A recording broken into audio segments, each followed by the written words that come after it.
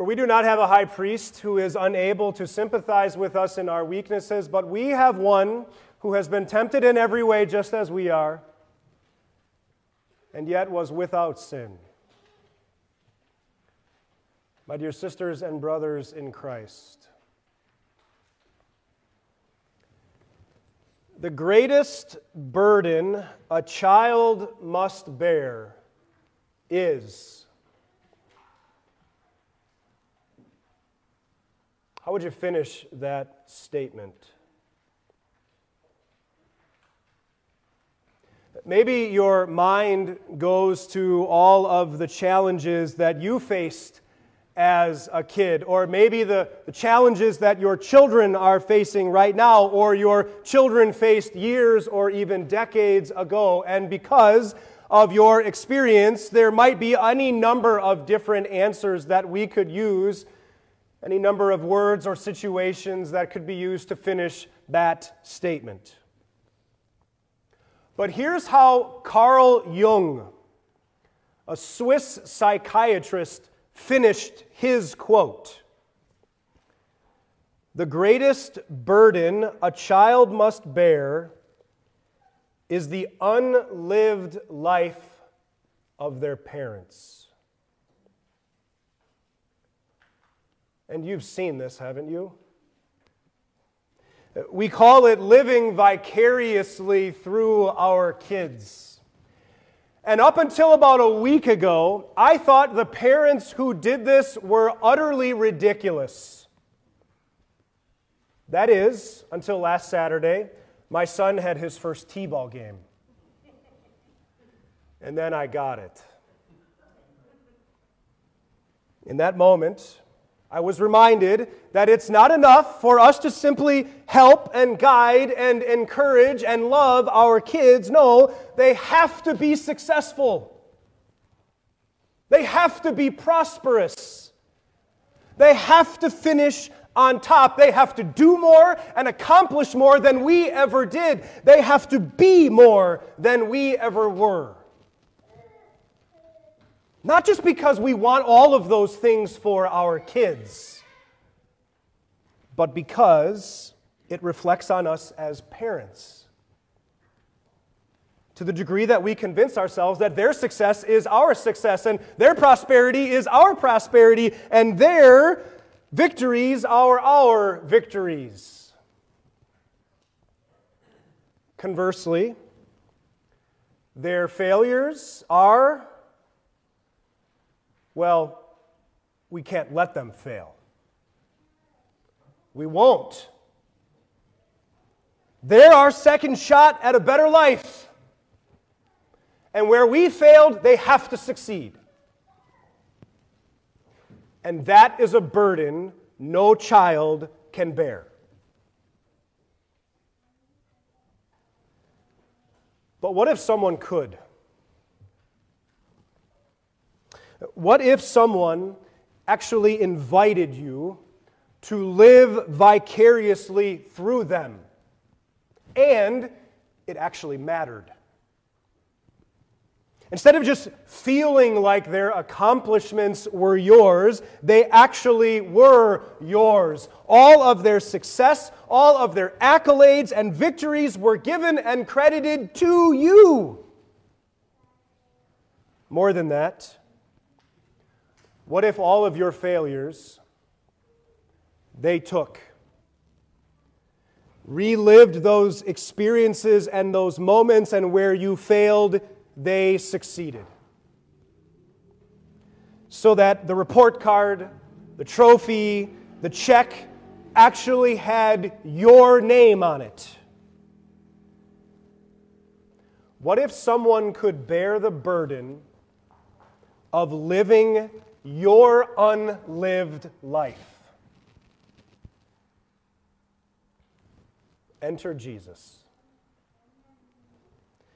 Jesus, full of the Holy Spirit, returned from the Jordan and was led by the Spirit in the desert, where for 40 days he was tempted by the devil. Jesus returns from the Jordan. This takes us back to really the beginning of Jesus' ministry. The Jordan is where Jesus was baptized. And immediately from his baptism, we are told that Jesus was led by the Holy Spirit into the wilderness to be tempted by the devil. And be honest, what are your thoughts when it comes to those temptations that were presented before Jesus? Isn't it easy to kind of hear those temptations as kind of being something far out there? They have really nothing to do with us. I mean, if you're going to live vicariously through someone, then they have to experience the same things you do. So that again, where you failed, they can succeed. But I've never been faced with any of those temptations that Jesus encountered in the wilderness, and I'd be willing to bet that you haven't either. Turn these stones into bread. Thought has never crossed my mind to try. Go gain earthly glory by bowing down to the devil. Wouldn't even think of it. Jump off the top of this really high building and see what God does. You'll be lucky if you can even get me to the top of a really high building. But when we think of these things that tempt us, the more down-to-earth things that you and I deal with on a day-to-day, in our day-to-day lives, the more common and down-to-earth things, we each probably have our own lists, don't we? The list in our mind of the things that truly tempt us, the list of the immoral things that we know God wants us to avoid, and the things that we're probably more susceptible to fall into than others. Things like fits of rage, or being unloving or unfaithful to your spouse, or pornography, or abusing drugs or alcohol, or being hateful towards someone, or not being generous or kind to your neighbor, or stealing time by being lazy at your job. We all have our lists, and they make much more sense to us. But here's what you need to understand. It was the essence of the temptations that Jesus faced. That is the exact same essence when it comes to the temptations the devil brings to you. Because here's what is at the heart of every temptation. The devil wants you to question your relationship with your Father in heaven by offering to you an imitation of something good. Maybe even something God has promised to give you in the future. But the devil makes it more appealing by promising to give it to you right now. You don't have to wait for it. You don't have to wonder about it. You don't have to suffer for it. I've got a way to give it to you right here, right now. So what does that look like? Well, Jesus, why wait another second to see if your Father in heaven is going to provide for your physical needs when you could just use a little bit of that power you supposedly have and you could serve yourself? Just turn these stones into bread. Or, Jesus, rather than waiting to receive all power and authority over all things as a reward for successfully accomplishing the work that you came here to do, why not just take it all now? Rather than trying to wrestle away from me my title, Prince of this world, I'll just give it to you. All you have to do is just give me a little respect. Just bend a quick knee and worship me, and everything that you want to take back from me, I will gladly hand it over. Why suffer for it? Or, Jesus, instead of winning the hearts of your people by dying for them, why not win those hearts now, pain-free, by instead of dying, doing a death-defying stunt in front of all of Jerusalem to witness. They'll have no choice but to instantly crown you as their hero and king, and bonus, it'll give you a chance to prove that you are God's chosen Messiah. A chance to prove how much your Father in heaven loves you when He sends His angels to save you in such a dramatic fashion. Just jump. See what happens. You see, though the specific temptations of Jesus might look and sound different than what you and I are used to, the essence of the temptations Jesus faced is the exact same. The devil wants you to question your relationship with your loving God and Father by offering you a cheap imitation of something that looks like a good gift from God, and the devil's appeal is if you will only listen to him, you can have it right here and right now. Rather than waiting patiently and sometimes even painfully for the blessing to come from God Himself. And so what does that look like in your life? Well, the devil might come around and say something to you like, the way to make sure that you have everything you need, the way to make sure that you have been a good provider for your family is to ensure the way that you make sure all of your bills are paid and you achieve the comfortable life you desire, the way to make sure that you have all of the essentials in life, and just a couple of those things you don't really need, but you really, really want, the way that you do that is you make sure to use all of your resources in life to serve you and no one else. Forget your offerings to support the work of the gospel. Forget helping those who are less fortunate and in need. Forget all of that and just worry about you. Or ways that, you think now it's tax season and how easy it is to fudge a couple of numbers, save a couple of bucks. After all, the IRS has got such bigger fish to fry than you.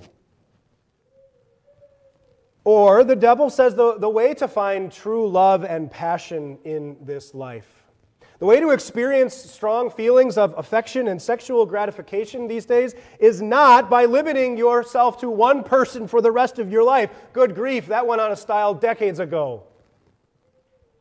It's not found in the satisfaction that you can only have after decades of living together and decades of being with someone who has seen you at your worst and yet still loves you. No, instead, you can have all of the things that you are longing for right now.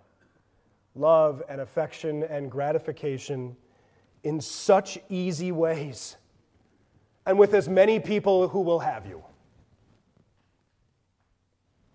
Or, the devil says, the way you make a name for yourself these days?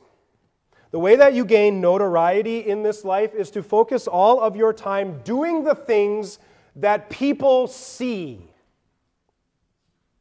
and making sure that you are striving to be great in all of the ways that this world truly values.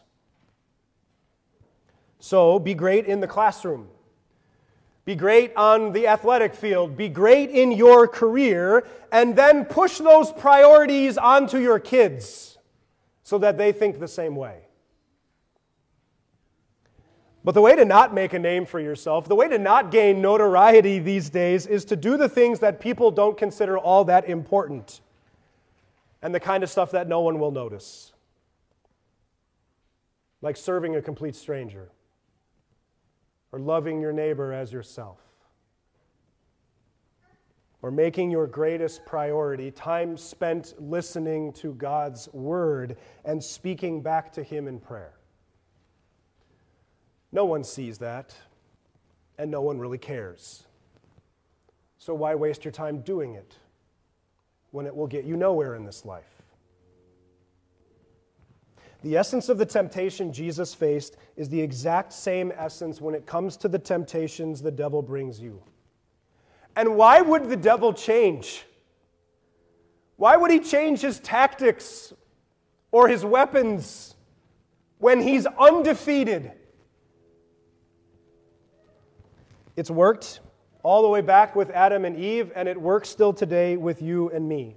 And the point of all of this is to not say, okay, so we haven't been perfect at overcoming temptation in the past. We just need to buckle down and try a little harder. No.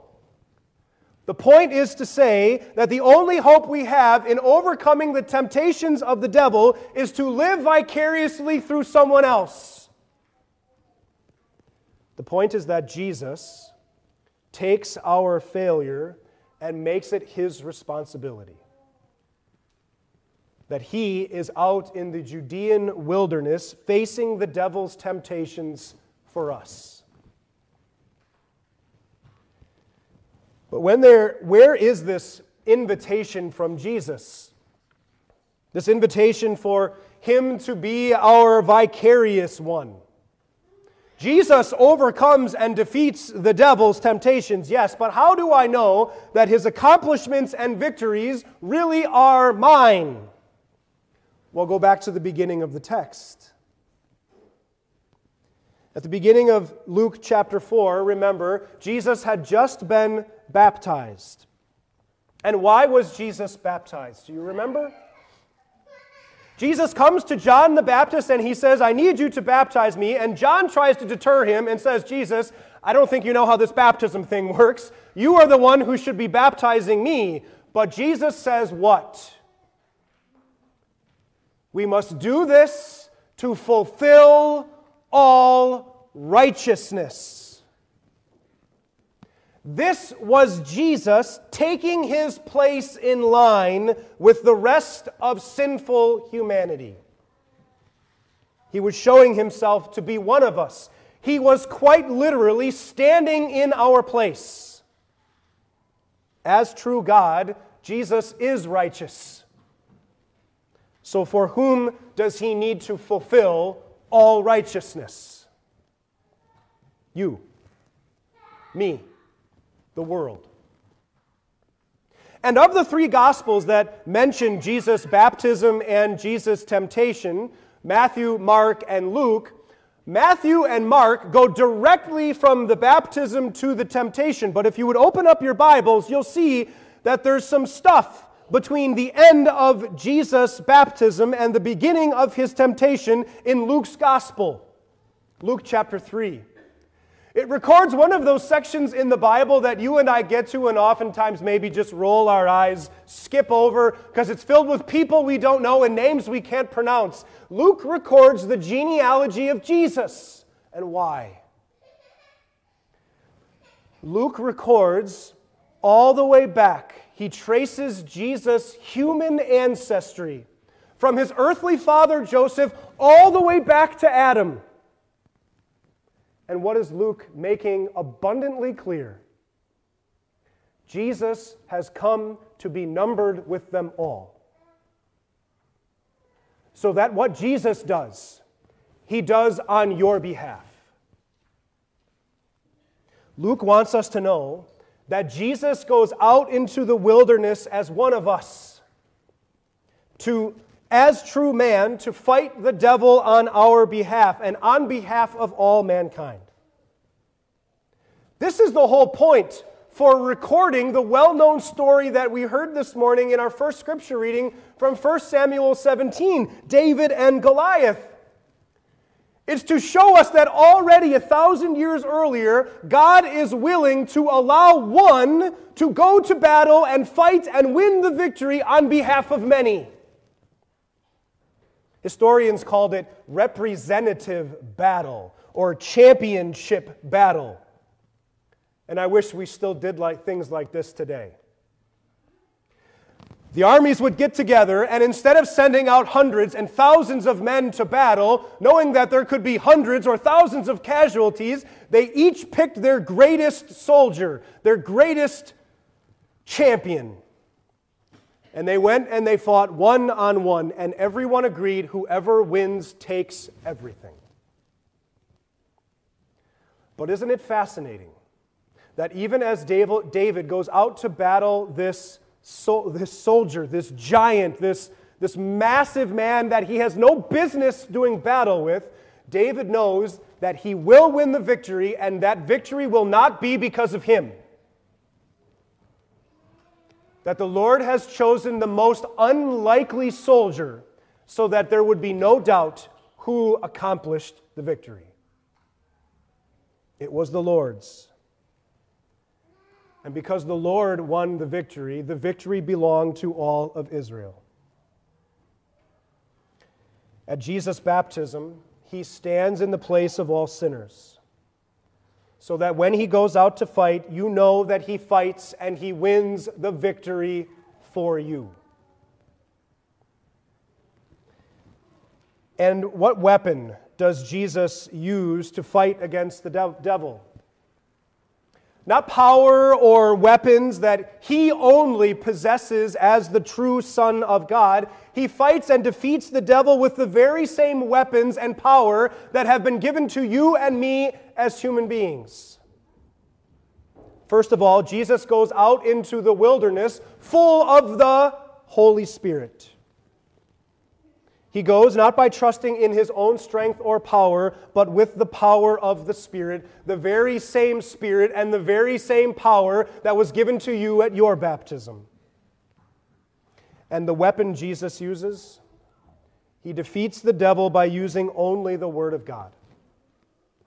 And not the Word of God that comes out of his mouth, because everything as true God that Jesus speaks is the Word of God. No, he uses the very Word of God that long ago was recorded and preserved on the pages of Scripture, so that he would use the very same Word of God that has been given to you and to me. Jesus goes to battle as true man, in order to win the victory for all mankind. Jesus is our substitute. Jesus is our champion. You know, you can tell when someone is living vicariously through someone else when they start to change their language and they start using more plural pronouns. Things like we and our. We got a really tough game coming up this week on my son's t-ball schedule. I don't know how we're going to win, but we're going to have to try. What's interesting is we look at that language and we listen to people talk like that, and maybe, like me, you think they sound utterly ridiculous. And maybe to a degree it is. But understand, brothers and sisters, that this is exactly how the Bible encourages us to speak. Because, as we heard in our second reading from Hebrews chapter 4, we have a great high priest. And the great high priest was your representative. He was your advocate. He was your mediator between God and all people. And what he said was true for you, and what he did counted for you. And we have a great one, the greatest one, Jesus Christ, the righteous one. The writer to the Hebrews tells us that Jesus is our representative. And here's what that means. And if you only take one thing away from this sermon this morning, may it be this: that you are not going to be saved. Your salvation is not going to hang in the balance of whether or not you successfully are able to overcome enough temptations. Because you won't. Your salvation, you will be saved because it completely depends on Jesus successfully overcoming temptation for you. And he has, perfectly. We have one who has been tempted in every way, just like us, yet was without sin. And through faith in him, that perfect status, that unblemished record against the devil is your status, is your record. Jesus makes your failure his responsibility, but he also makes his success your success. He also makes his victory your victory. Jesus graciously invites you to live vicariously through him, the victorious one. The greatest burden a child must bear is the unlived life of their parents. And while your children cannot bear this burden, friends, Jesus absolutely can. And he did. And he will. So that when Satan comes to you and he whispers things like, "Why would God love you?" you always let him down. Every day you fail him. You call yourself a Christian, you sure don't act like it. How could you do something like this again? You can say with all the confidence in the world back to him, "Satan, you are right. Today you have won the battle. But 2,000 years ago, my champion won the war. And now you have no claim over my soul." Your salvation does not depend on whether you stand up successfully against every temptation, because you won't. But Jesus has, and he's done it for you. And he gave you that victory at your baptism. And he reminds you of that victory in his word. And he invites you to feast on that victory in his sacrament of Holy Communion. So remember that when you do battle today and tomorrow, friends, that in every way, Jesus battled and defeated the devil as one of us. He lived vicariously for us. And as a result, he now invites us to live vicariously and therefore victoriously through him. In Jesus' name, amen.